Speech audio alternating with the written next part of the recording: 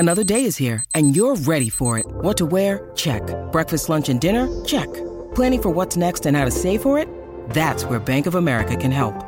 For your financial to-dos, Bank of America has experts ready to help get you closer to your goals. Get started at one of our local financial centers or 24/7 in our mobile banking app. Find a location near you at bankofamerica.com/talktous. What would you like the power to do?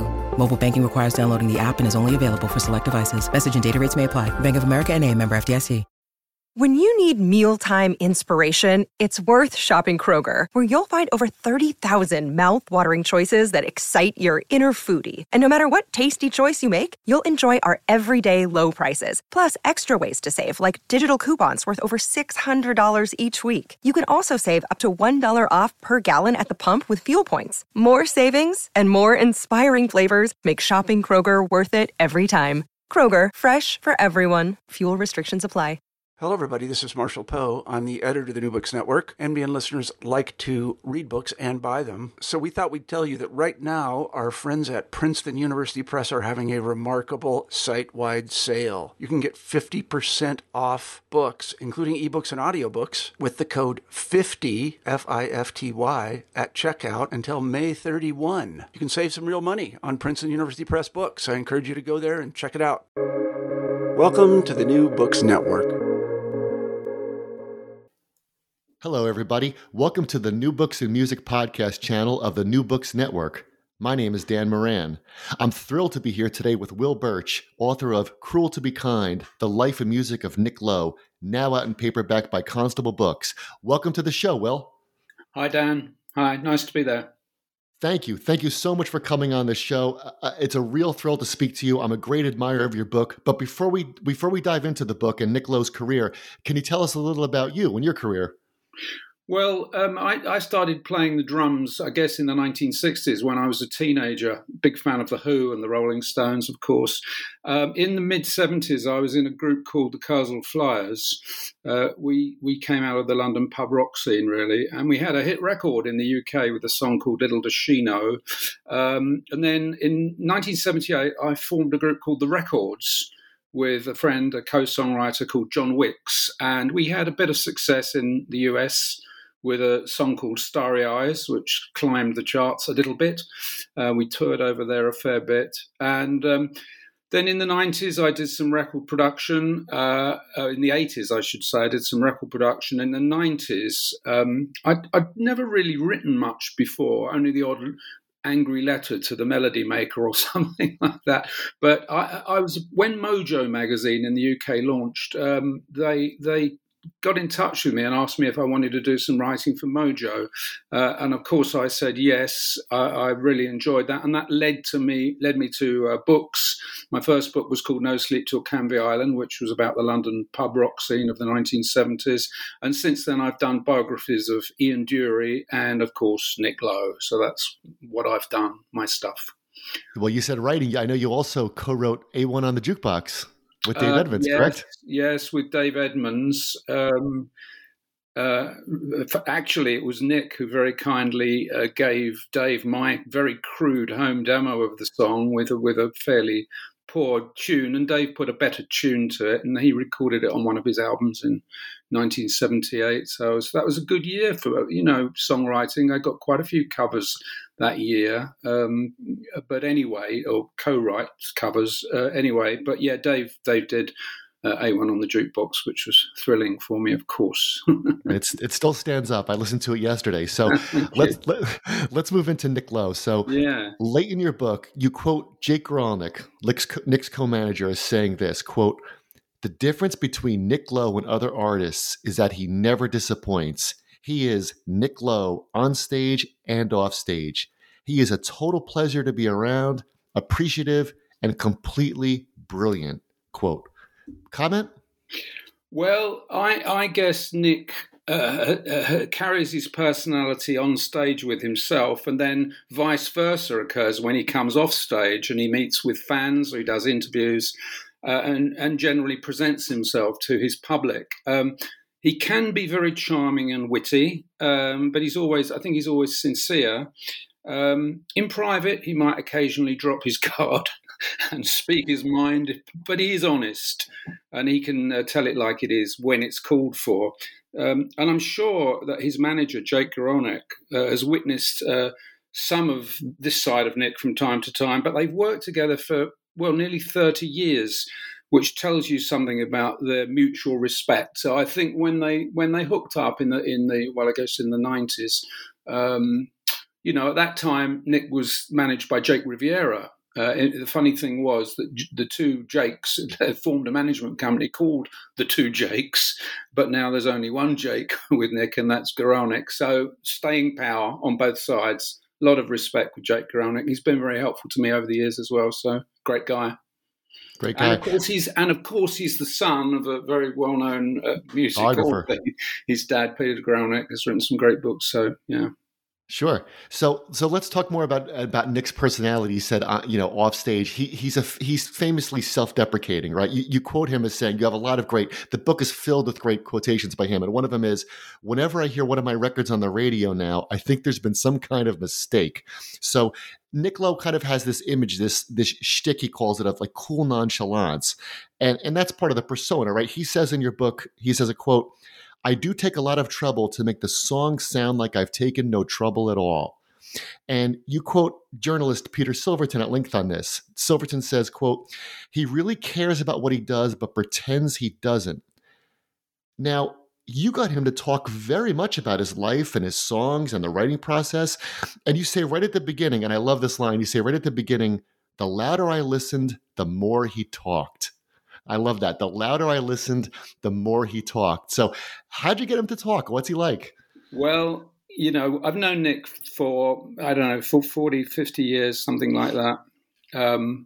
I spent quite a bit of time with him in the 80s when I was working with Jake Riviera and looking after Carlene Carter. I was tour manager for Carlene Carter for a couple of years. So I was always hanging out with them and got to know Nick. And he's always been very, very helpful to me. He's never declined an interview and so forth. But he does have his sort of his shtick. And it's become ingrained in him, his wry humour, his sense of irony, his natural ability to rise above the mundane and see the funny side of almost any situation. And, of course, he does have what I would call a selection of stock jokes and one-liners that come out every now and then, a few of which occasionally escape the public domain. I always thought Rockpile were very, very funny, especially their guitarist, the Scottish guitarist, Billy Bremner. He was very funny, Billy, and I think a lot of the humour came from him. He would begin every sentence with, for example, we're talking about a particular musician with a flamboyant name. If you think of somebody like Bo Diddley or Wayne Fontana, Billy might say, I wonder what his stage name is. That sort of irony, twisting it round. And another one, or if Billy had met a famous person on the road, he'd say, but Prince Charles told me never to name drop, And I think that was actually one of Frankie Miller's, that Prince Charles name drop gag. But I guess you had to be there. But the ironic humour was all part of that, and it was a big thing in Rockpile. Nick is naturally modest. He knows, of course, when he's written a really good song, but he plays it down. I mean, anyone who's written Lately I've Let Things Slide, for example, must know it's a brilliant lyric. But he's able to make it come across as effortless, or his songs these days sound more effortless than the earlier ones did. There's an economy of words and a tune that might sound slightly familiar but different. So he does feed off of 60 years of listening to pop music, obviously, as you do. You mentioned Pete Silverton. Pete Silverton was, or still is, a journalist. He wrote on an English weekly pop rock and roll publication called Sounds, I think he wrote for, and maybe he wrote for Musical Express as well. He knew Nick quite early on. They came from a similar neck of the woods, I think, in the days of Brinsley Schwartz. But Pete, who's a bit younger than us, but he had great psychological insight into Nick's behaviour and the way Nick talked. And Pete Silverton is very perceptive. I was very pleased when he agreed to do an interview for me for the book, the Nick Lowe book. But he had a lot of insight. He could kind of read Nick. He could tell when Nick was making it up a bit. And Pete was never afraid to mention like the truth. So I was pleased to get Pete's perception on Nick. Very, very, very good. As far as my own experience goes with Nick, I think I've probably done sort of 20 interviews with him over the years, whether it be like 10 minutes on the phone about his latest record for Mojo or something like that, to these long sessions we would have over lunch, which sort of became more intense as I was focusing on writing a book about Nick. At first, he kind of pretended he didn't know why I was doing all these interviews with him. And then one day he said, "What, you're right? You mean you're writing a book?" I said, "Yeah, well, yeah, sure, there should be a book about Nick Lowe out there." And of course, he's very modest. Who could possibly be interested in me? That kind of thing. It's very, very funny. But these interviews, we'd meet face-to-face over lunch in the middle of London. And I would always have my recording device at the ready, which he pretended he couldn't. He sort of ignored it, even when it was one of those big old things with a microphone like 20 or 30 years ago. Now it's a little tiny device, but he would always pretend. He would always completely ignore it, which I loved that. And we'd have the main course, and they'd clear the table and bring the coffee, and then I would ask him a question. And once he got going, if it was a subject he was interested in talking about, he usually was, I couldn't shut him up. And I just sat there and I listened. I do admit, occasionally I would butt in, if I felt I wanted, what did you say there? What do you mean? I had to butt in occasionally, but I usually let him run. And the longer I let him run, the funnier it got. And I recorded it, and I've got dozens of hours of, 30 hours or more of him on tape talking, which I've used much of. I had to use. I wanted to use in the book, but he trusts me, I think, and he knows I'm a fan. I'm not afraid to say I'm a fan of your stuff. There's nothing wrong with that, I don't think. And he's great. He's a terrific interview, as you know. Yeah. It sounds like with the first question, his off-screen, his off-stage persona and his on-stage persona, they're very, very, much of a piece. They are. And I think in recent years, he's even, if you go back to the 70s, he could be a little bit tricky. During that sort of post-punk rock period, and when there was a lot of, let's say, indulgence going on, he could be a bit sharp with people. There's no doubt about that.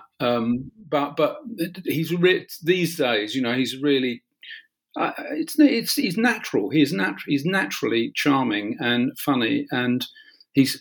I think he's pleased to be alive and pleased to be working, which is great. So. Yeah. So the first part of your book, which was all news to me when I read it, and I came to your book as already a super fan, but this was all news to me. The first part where you talk about his childhood and his father and his father's role in the RAF and all the exciting places where Nick grew up. Can you speak about that? Yeah. Nick's father, Geoffrey Drain Lowe, he was in the Royal Air Force during the Second World War and through the 1950s, and he rose to quite high rank. He was awarded the CBE by the Queen, that's the Order of the British Empire, highly decorated for his bravery and leadership skills. When Nick was, I guess, about 6 or 7 years old, Drain got posted to Jordan during the Suez Crisis. You've probably heard of the Suez Crisis, and he was given the job of assisting with the security of King Hussein of Jordan, and this resulted in Nick with his dad going to King Hussein's, I would say, palace, his house, I guess. And Nick got a terrific lot of insight into the way that world works, and he also got insight. Nick also got insight into the lives of RAF Air Force officers, on and off duty. The following year, I think we're talking now 57, when Nick was about coming on 8 years old, Drain was stationed in Cyprus, and Nick and the family all went out there to join him in the summer. And of course, these are the early years of rock and roll, Elvis, etc. And as you probably know, the American air base, there were a lot of US air bases over there as well, and they used to have shops, where the American servicemen could buy all sorts of American products, including gramophone records. So Nick's mum would go to the shop and buy, an Elvis Presley LP or something, and consequently, Nick got to hear this stuff at a very, very early age. And then also they brought Nick, when he was showing signs of becoming an entertainer when he was very young, and they brought him a ukulele, which he learned a few chords on, and he would entertain his father's RAF colleagues and their wives at sort of social events they'd have in the basement of the place they lived in. So he, very early on, at 7, 8 years old, he was learning to entertain, and that's the sort of roots of it.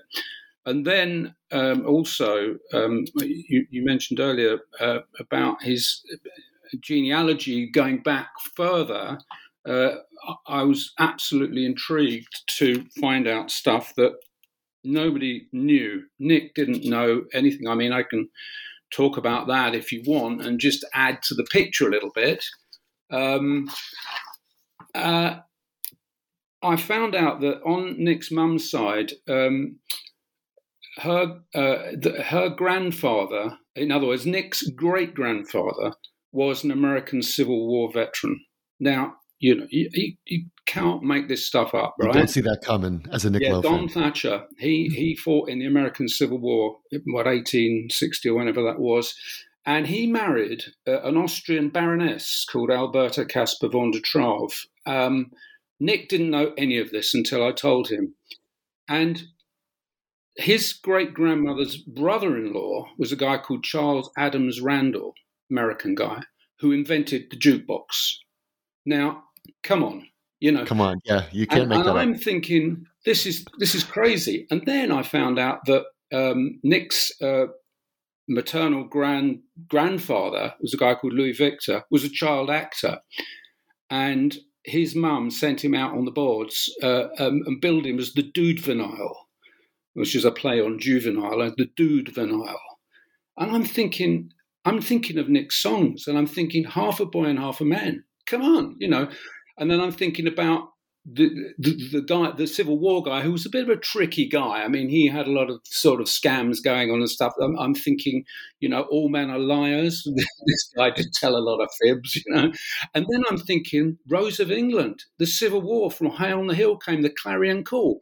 Nick has subconsciously written these songs which directly reflect 19th century, his family history, of which he was ignorant. So that was thrilling. But the funny thing is actually, when my book came out, I generally get quite good reviews, and on social media people are pretty kind. But there was one fairly sniffy comment about all this history, and it was a bit of a put down. But personally, I find it interesting. But my editor moved it to the back of the book because he wanted to get to the rock and roll. Right, so it's an appendix now called All Men Are Liars. Yeah. But interestingly, nobody has hardly mentioned it, and it's almost so I don't know if people don't get to the back of the book, but it's surely it's a fantastic, fascinating story. I think. Yeah, it was fascinating. I certainly got to the back because all the stuff when he's a kid is great. Like you have that, and then you go back further than when he's a kid. You have that great. I love the story of him playing the ukulele you mentioned, and for his father and his father's friends, and his father would give him a look and say, "Okay, that's enough." That's enough. Yeah, exactly. And that's how Nick Lowe learned. How do you read a room and things like that. But the great thing about your appendix is that it goes even further back than that, which made me laugh when I was reading it. I'm like, this is such a great find. Yeah, it's very interesting.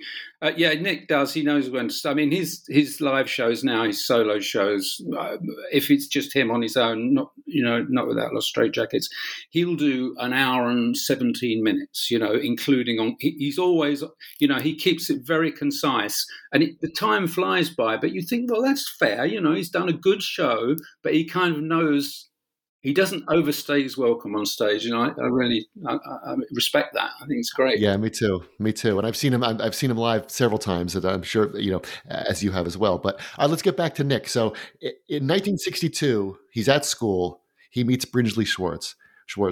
He's 13 or 14. About 6 years later, he gets this call from Brinsley. Nick joins the band, named after Brinsley Schwarz, and your book had me hyping on their music for several weeks. And you tell this great story. I love this story about this event from 1970 called The Hype.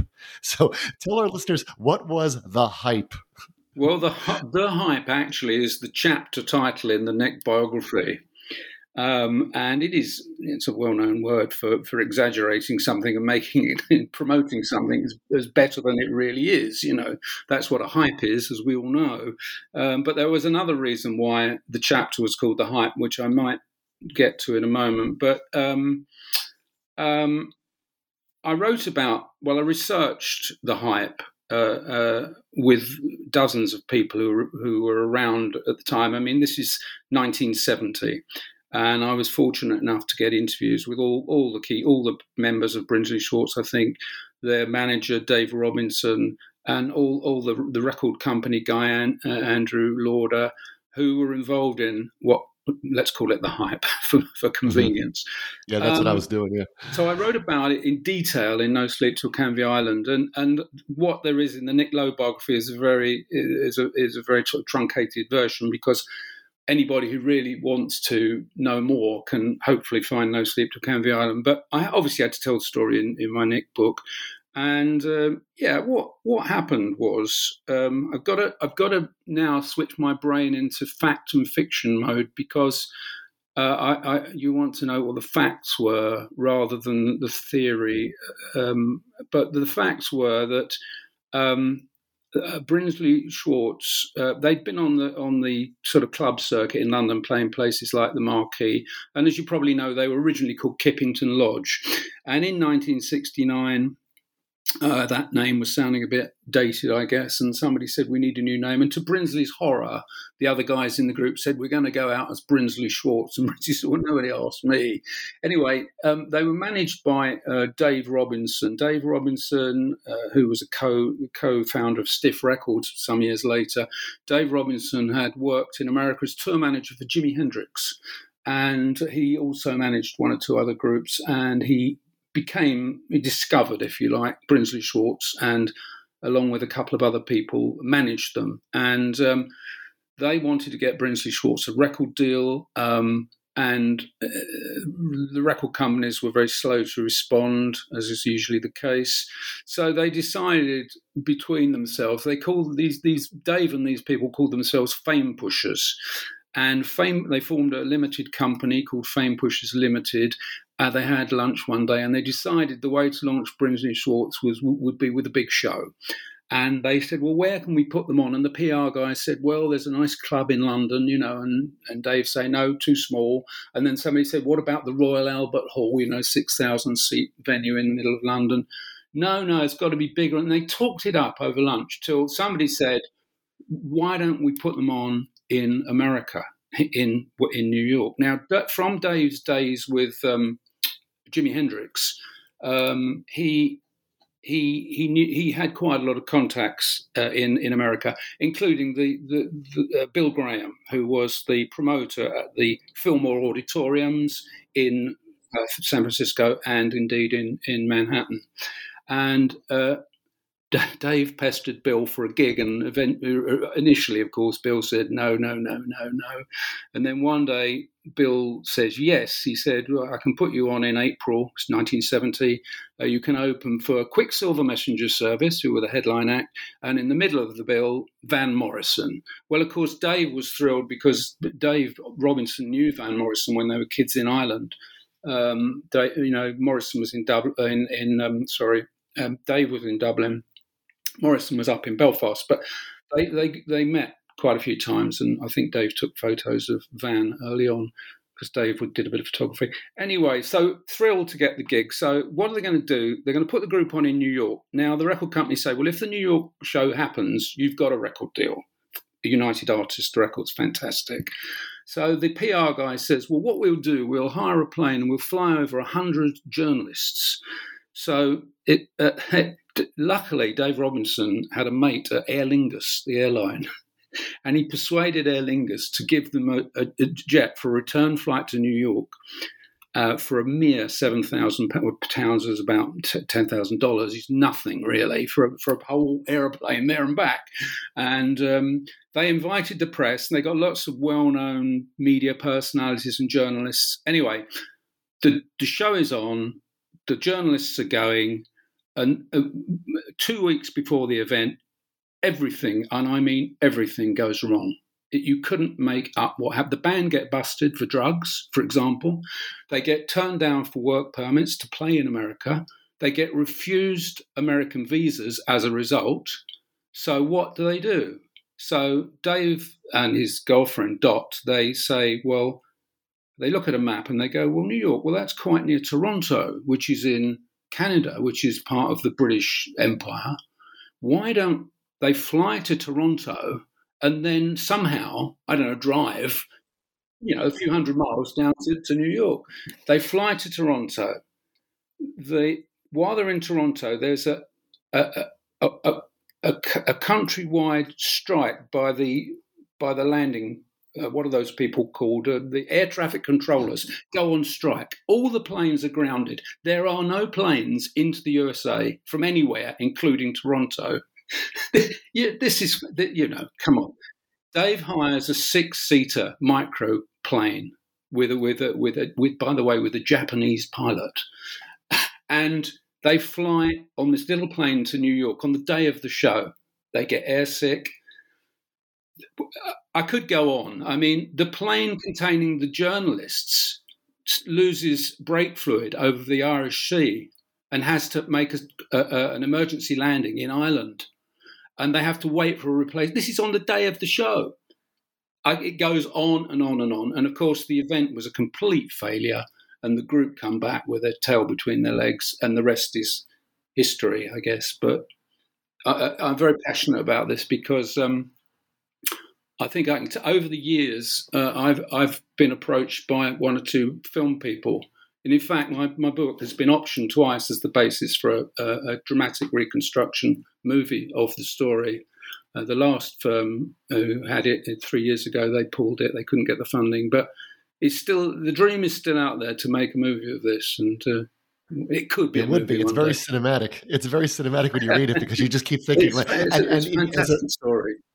It's a fantastic story. And as a first-time reader, as somebody who didn't know this story, when I was going through the book the first time, I could tell in the back of my mind, I'm like, they're going to do the show and they're going to sound horrible, and it's going to like that. The climax has to be that the show itself has to be a disaster, and as you tell, it was. Because you have the great scene of all them, that they're all watching Van Morrison, and they're like, "Oh, this is what we're supposed to sound like." This. Exactly, and he's just coming off of Moondance. I mean, can you imagine how great? I mean, I saw Van Morrison around that time. Sensational show, and they learned quite a lot from that experience, I think. Yeah, I bet they did. So, all right, well, fast forward now, 1972. You mentioned him before, but in 1972, Nick meets Dave Edmunds, and he and Dave Edmunds form Rockpile with Nick and Billy Bremer and Terry Williams. One thing your book does really well, it gives a sense of how big Rockpile was. So how big was Rockpile? What was Rockpile like when it burst on the scene? Well, Rockpile weren't as big as they should have been. I mean, they were the most exciting 4-piece, I want to say rock and roll. They're not really a rock band. I mean, their music's based on rock and roll, 12-bar blues. It's based on the music of Chuck Berry, etc. But for that type, I mean, I guess the nearest thing would be like Creedence Clearwater Revival kind of had that vibe. And over here we had Rockpile.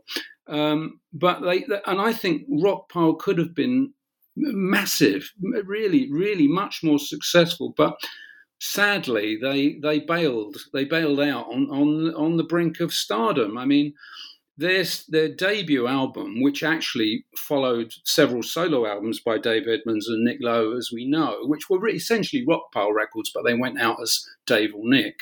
The same four people, with Terry and Billy, made the records, and they made the Rockpile LP. And when it came out in late 1980, it was actually scaling the American hit parade. And when things started to go a bit awry within the Rockpile camp, they were getting fantastic press. I mean, they'd done this tour year before. They'd done this tour opening for Blondie across the USA. That got them a very big following. And from 77, 8, 9, 80, for 3.5 years running, they toured America a lot, and they built a following. They were ready to ignite, in my opinion. Unfortunately, there was some. They were making a good living, and Billy Bremner's telling his jokes, and Terry Williams is the hardest driving drummer in the history of rock and roll. I mean, they were just a fantastic group. But unfortunately, there was some business problems behind the scene, and there was a sort of triumvirate, if you like, of Dave Edmunds, Nick Lowe, and Jake Riviera. And Jake Riviera was the manager of Elvis Costello, but he was also the manager of Rockpile.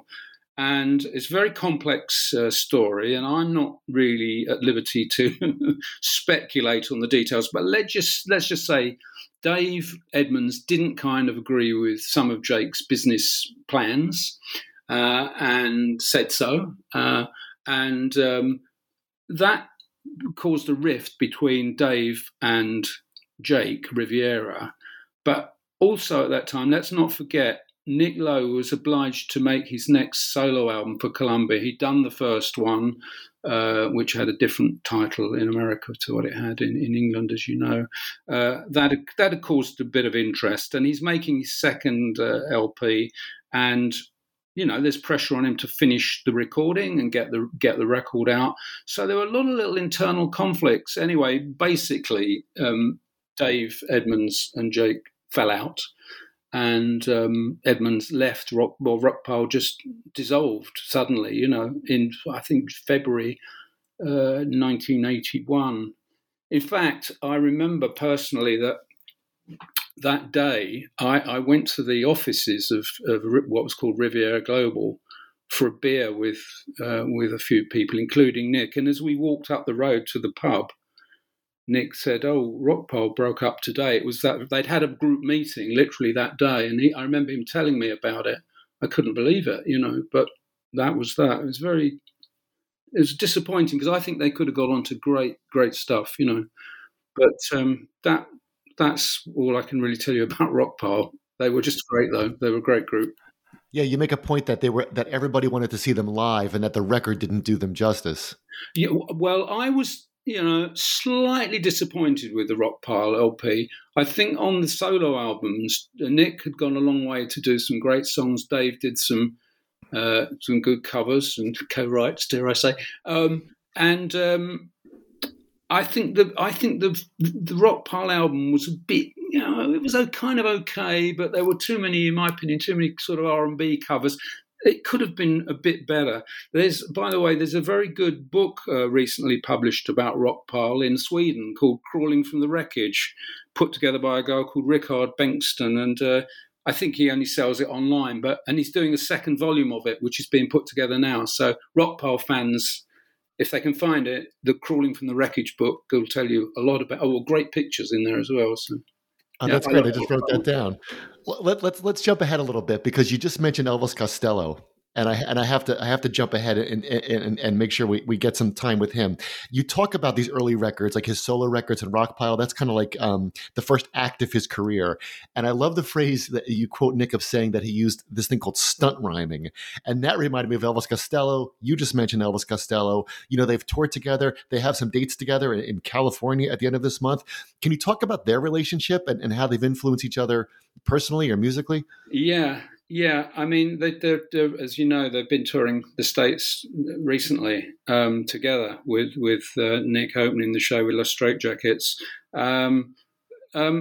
Elvis Costello was a Brinsley Schwartz fan when he was very young, and he obviously recognised in Nick, some great songwriting, and I was inspired by Nick and of course other songwriters, but What's key here is the London pub rock scene of the early 1970s, because Elvis had a group who tried to kind of, they're called Flip City, who played on the scene, but they didn't quite make it. But that's when he'd bump into Nick at the various shows, and indeed Jake Riviera, and that Elvis's enthusiasm for Nick's songwriting and trying to get his own career off the ground sort of indirectly led to what became Stiff Records in 1976, which was started by the aforementioned Dave Robinson and Jake Riviera. And, of course, Nick and Elvis were on Stiff Records. I think that they've got a terrific mutual... Nick and Elvis have got a terrific mutual respect. And, of course, Nick became Elvis's producer. Nick produced the first 5 Elvis albums, the ones that were really the foundation of his career, really, and then 2 or 3 really albums since then. So I just think it's a mutual respect. But you talk about the stunt rhyming. I mean, there was a lot. Well, look at some of Elvis Costello's lyrics. I mean, they're very clever, aren't they? And I love the guy. Sometimes a little bit overworked, maybe, and I think Nick recognised that in his own songs there was a sort of an overworking, if you go back to the 70s and the 80s particularly. And I think one day he woke up and decided, no, this has kind of got to stop. I've got to really pare it back. And consequently, his songs are sort of more mature. But I'd forgotten about that stunt rhyming phrase. Nick's lyrics today are a bit more subtle and natural, rather than that sort of in one ear and out the other that sort of occurred 30 odd years ago, 40 years ago. Yeah, I mentioned Elvis because everybody who likes Nick Lowe also likes Elvis Costello, and vice versa. They're absolutely. I mean, my whole youth was spent, one after the other. It was Nick Lowe, Elvis Costello, Nick Lowe, Elvis Costello. You mentioned that, as I knew that Nick Lowe produced Elvis's first 5 albums. He produced later ones, like I know he produced Blood and Chocolate and some other ones after that. And you talk about Nick as a producer in the book a lot. So for those listening, though, who might be a bit unsure, can you talk about, what does the producer of a record do? Why is that so important? And why do people want Nick to produce their records, other than his the power of his name? Well, I think record producers come in many shapes and forms, from a sort of a trained recording engineer who knows how to work the desk in the studio, might become a producer when they start adding some inspired stylistic suggestions, and they become, so some record producers have started off as recording engineers, and then at the other end of the scale, there are chancers like myself. I've got my name on quite a few records from the 1980s. When I wasn't a record producer, but you get offered the gig, and do you turn it down? You're not really gonna. I produced, I don't know, the Long Riders, Dr. Feelgood, Any Trouble. I did record with the Hollies. I did a lot of stuff in that period, and I wasn't particularly good. But so I'm at the other end, and in the middle of this, there's the really inspired producers. Now, Nick's skill. I mean, Nick's skill is really founded on his personality and his instinctive knowledge about how a record should... I mean, Nick wouldn't pretend to know... There's only one control on the desk Nick knows how to work, and that's the volume control. On the button when you push down to talk to the studio. We'll do that one again, please. He wouldn't pretend to be technical. He's not. But what he's got a fantastic... way of getting the best out of musicians. So when it comes to groups like the Pretenders, for example, he did a record with the Pretenders, or Dr. Feelgoods, he understands that because Nick's got the experience, he understands the makeup and psychology behind a rock quartet. And they're all the same. I mean, every 4-piece rock and roll band is made up of 4 stereotypes. That I shouldn't go. I'll go off on a tangent. I won't do that. But Nick knows this, and he knows how to get the best out of the musician. So, he will say if the bass player is in the corner and he's having a bad day, he'll take the bass player to one side and encourage him out of earshot of the other three. It's little things like that, and that's what he's very good at, and that's why he has been in demand as a producer. But he hasn't done too much record production lately, so I don't know if I think he gets offered it, but I think he's sort of moved on from it, really. In your book, it makes the impression that like his whole vibe makes people, perform better. Like they say, athletes, but if you're a mediocre football team, you'll play better with a top notch football team. And that he kind of brings this thing to the studio, and exactly what you said. It's not technical. He's not there moving all the dials, but he knows what the song should sound like, the platonic version of the song, right? And then he kind of gets it out of the musicians. Yeah, he does. He instinctively knows that it could do when it can do with a tambourine or a male voiced choir. He knows that, and he's also very funny. So sometimes some of his, let's say, studio jokes kind of go over the head of people. Who, what does he mean by that? The old standbys. But he creates a good vibe in the studio, and everybody has a good time, because studio work can be, you're in there for maybe 11, 12 hours relentlessly, and people are falling asleep or whatever they're doing.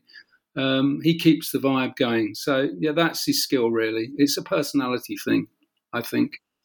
And of course, he has a terrific knowledge of popular music and the reference points. And could we make that a bit more like the Shirelles or whatever it is, Right, yeah. If you have a song, if you have a demo and Nick Lowe says, I have some ideas, you're going to listen to what those ideas are. Yeah, exactly. He's a good producer. Yeah, I'm sure. So we mentioned Elvis Costello, and I want to mention another friend of Nick's, which is John Hiatt. So I recently had the chance to interview Michael Elliott about his new biography of John Hiatt.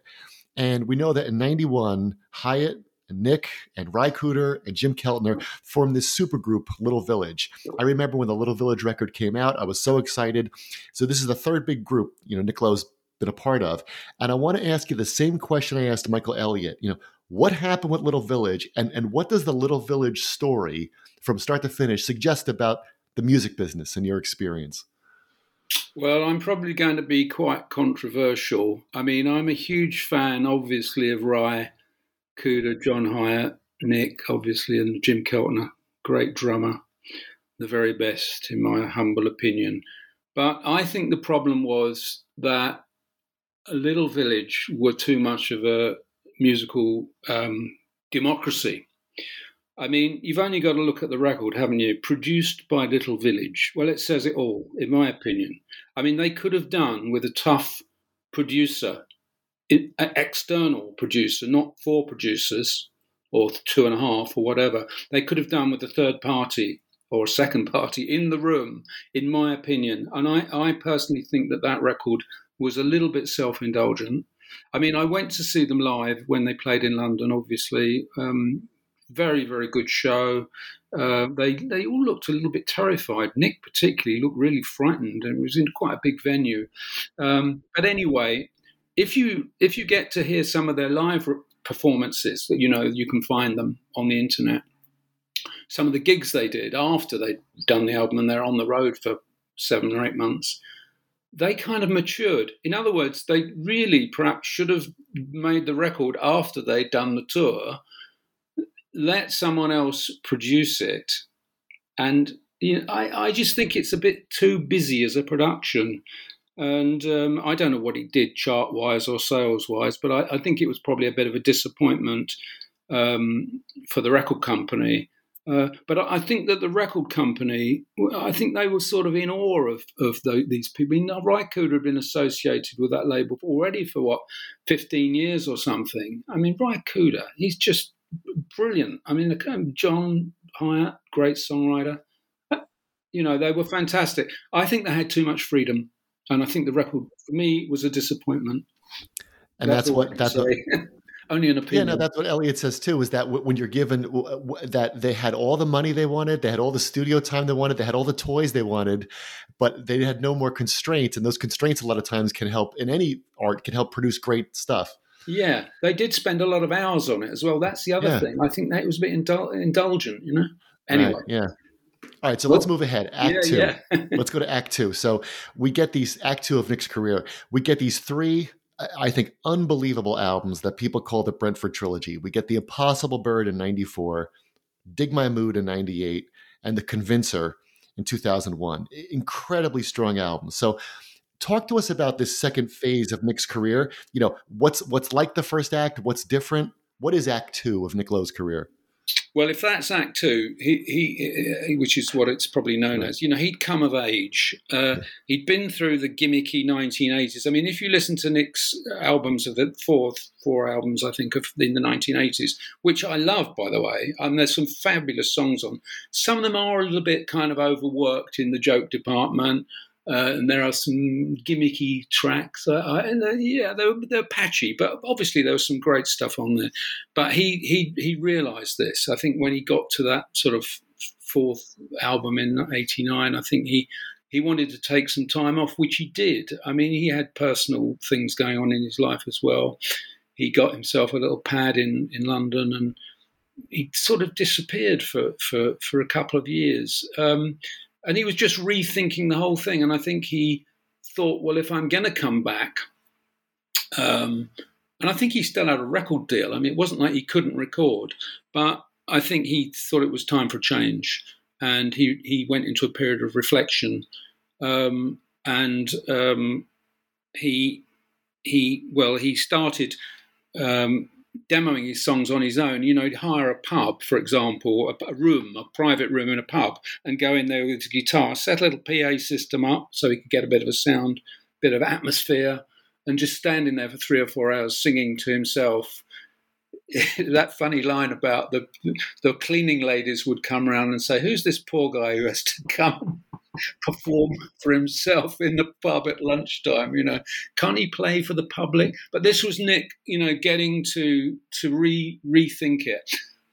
Fortunately, also, if you like, Bobby Owen, the drummer, came back from America. Bobby had been out working in the States. Bobby, who'd been in Nick's band in the early 80s, came back, and they formed very much of a bond. And there are 2 or 3 other characters, and between them, they formed a little bond. And the rule really was, don't overthink it, don't overplay it, keep it stripped down, and keep literally at like a lower profile. I don't think he wanted to make the mistakes of the previous decade. He needed a slower pace, a greater depth of expression in his work, if that doesn't sound sort of pretentious. And he took everything back to basics, and he only elaborated when absolutely necessary, not for the sake of elaboration. I mean, sometimes you'll produce the record and think, we've got to have the bells and whistles on that. It's got to sound. No, Nick stripped it back, and he only put the little bits in when they were really needed. So that was really what you'd call it, Act 2, I guess, which is still going on, isn't it? Act 2 has actually become Act 2.5 now, although he hasn't done too much recording in recent years. It's about time he did a bit more, I think. But I love some of his newer songs as well. Oh, they're great. They're great. So we could talk about those. I mean, you praise, you talk about stripping down. That's a great way to describe him, right?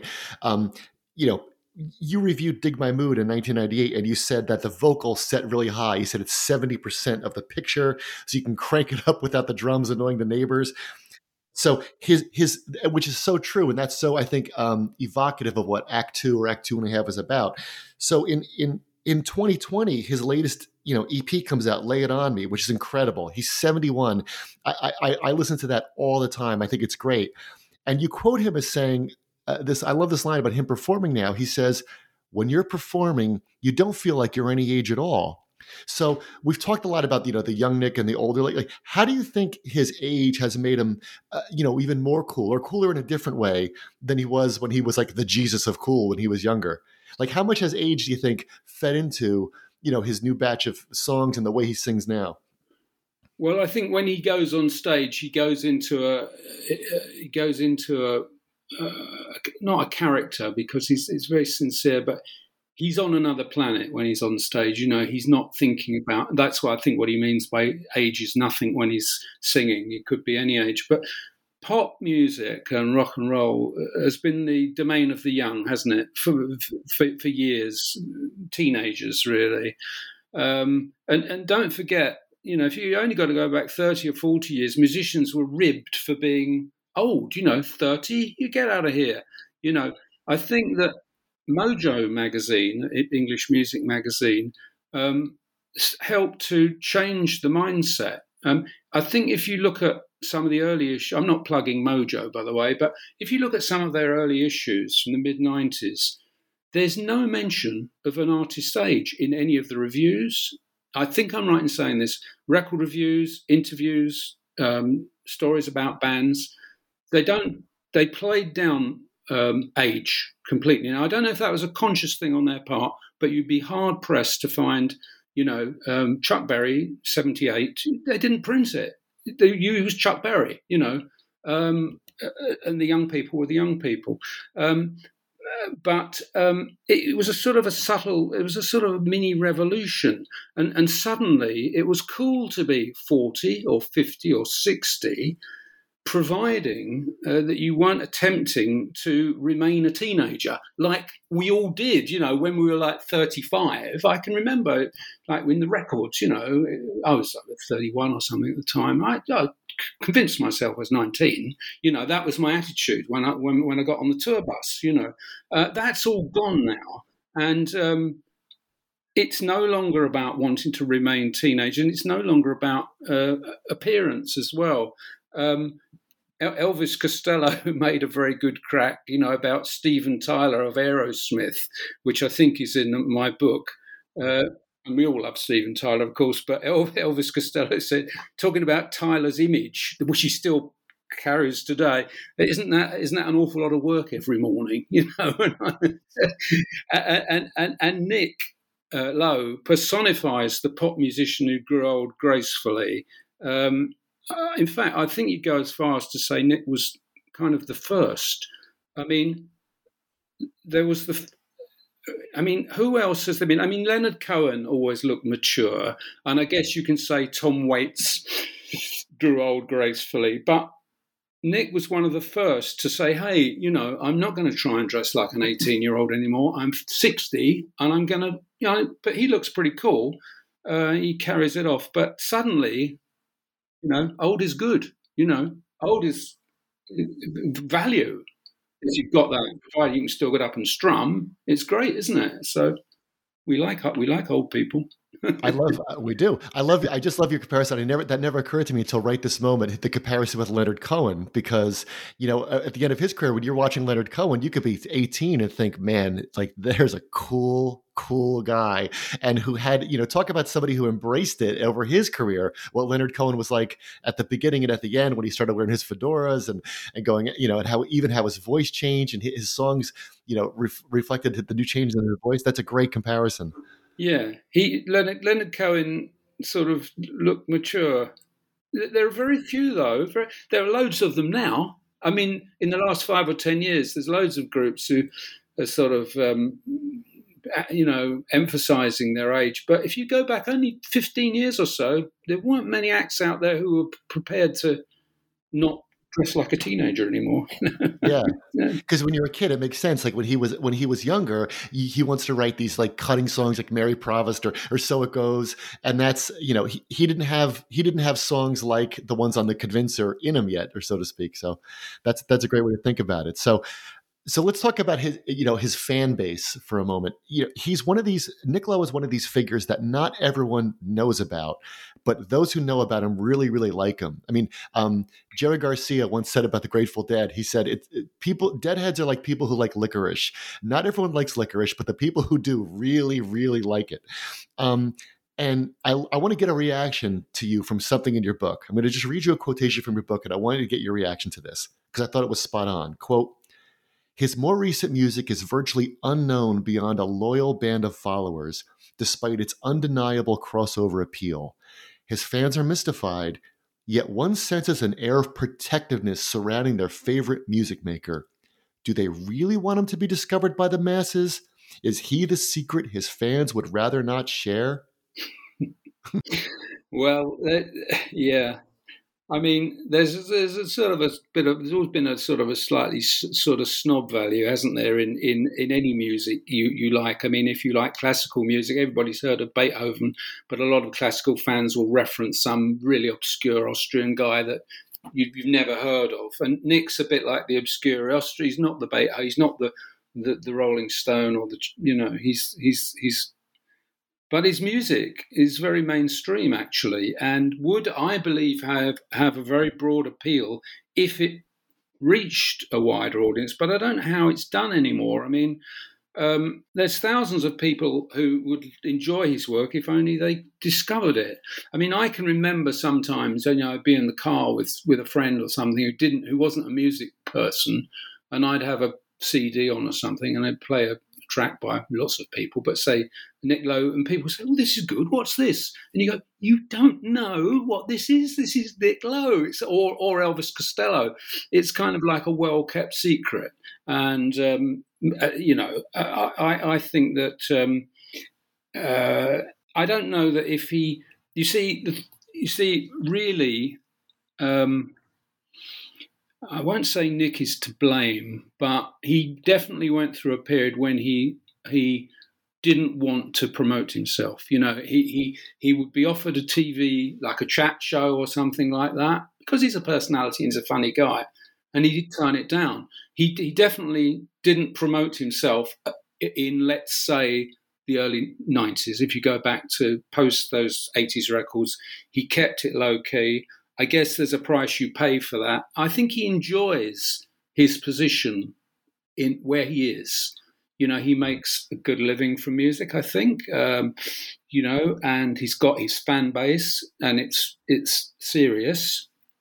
The people who like Nick love Nick, but I think he could have a broader appeal. But I think there's I think a lot of fans like to keep him to themselves. Sometimes when an act's got a cult following and they break through, and there have been examples of this, some of the early people drop away, but by then it doesn't matter because they're selling millions of records. But I think, yeah. Well, your book makes the great point of how when the soundtrack to the film The Bodyguard came out, all of a sudden he got all this money from royalties for a cover of Peace, Love, and Understanding. And it was almost like he had it made, because now I can do what I want and I don't have to, I have money coming in, everything's going to be fine. And now I can do the Nick Lowe I want to do. Well, yes, I'm glad you mentioned that, because a moment ago when we were talking about that Act 2, really, I think that surely what we're talking about here was happened around that time, didn't it? And that may have given him the wherewithal to take his foot off the gas. That may have funded, I won't say indulgent, but it funded his reevaluation of his work and he could take 2 years off, because I believe he suddenly got a chunk of change in the bank, But what a fantastic thing to happen. I mean, wouldn't it be terrible if he didn't have at least one song which is, done very well and made him some money, because he's written 200 really good songs. Yeah. Well, let's talk about those songs. So we'll combine a question about your title to your own personal taste in Nick Lowe here. So, the title of your book strikes me as inevitable. You're writing a biography of Nick Lowe. It's got to be cruel to be kind. You mentioned playing songs for people in the car and they don't know it's Nick Lowe. And then you might say, the guy that sings Cruel to be Kind. Oh, yeah. Like people know, everyone knows Cruel to be Kind, right? And he says, originally he didn't want to record it. He did. It's kind of become his calling card. He says that, the song has been very good to me. So I assume that was an easy choice for your title. Maybe it wasn't. Maybe you'll tell me. And then you could talk about your favorite songs as well. Yeah, I mean, it's corny in a way. It's sort of obvious, but it had to be that because it's the recognition factor. So when people who don't know who Nick Lowe is and they're in the bookshop and they go and they see Cruel to be Kind, maybe they go, oh, I know that song. I mean, I was on vacation a couple of years ago in California, and I was in a shop. It was a drugstore. I was picking up some pills or something, and they had the music, the music going on in the background, and Cruel to be Kind, Nick Lowe's Cruel to be Kind started playing, and then went up to the till to pay for the whatever toothpaste or whatever. The guy said, "Who's this?" The guy on the shop worker. I know this song. Who's this? And I couldn't believe it. I said, this is in that town. What's the town where the famous actor was the mayor? The Rawhide guy. Clint Eastwood was the mayor. Clint Eastwood, Carmel, California. Carmel, that's right. And he said, who is this? And I said, I can tell you that is an English singer by the name of Nick Lowe. And he went, oh, no, don't know him. But he knew the song. So you go in the bookshop, Cruel to Be Kind, clearly has to be the title. But also behind the title is I felt it gave me a sort of license to have a little dig now and again and tell the truth. If I think, he's been a bit of a silly boy, I can say I can be cruel to be kind to the guy, So it had to be the title. Yeah. It had to be, yeah. And this is a silly question, but I just want to end with this because the answers change for a day by day. But what are some of your favorite Nick Lowe songs? I mean, he's written over 200 of them. Your list might change this afternoon, but what are some of the ones that you go back to that every time you hear them, maybe they knock you out? Well, funnily enough, I was asked this very similar question about 2 months ago when I did an interview, and I made like a little top 10, and I found it. I'd written it down, and I look at it now, and although it does obviously change from day to day, it's still pretty much the same 10 songs. And songs I love, Don't Lose Your Grip on Love, which he recorded with Brinsley Schwartz. I mean, somebody's got to cover that one day. I mean, it's just, maybe someone has covered it, but somebody's got to, I'd love to see an established soul artist do it because it's such a good song. I love that. Moving through his solo career, I love Mary Provost. I mean, it's a little bit gimmicky, but it's very, very funny. And Mary Prevost, the tragic actor.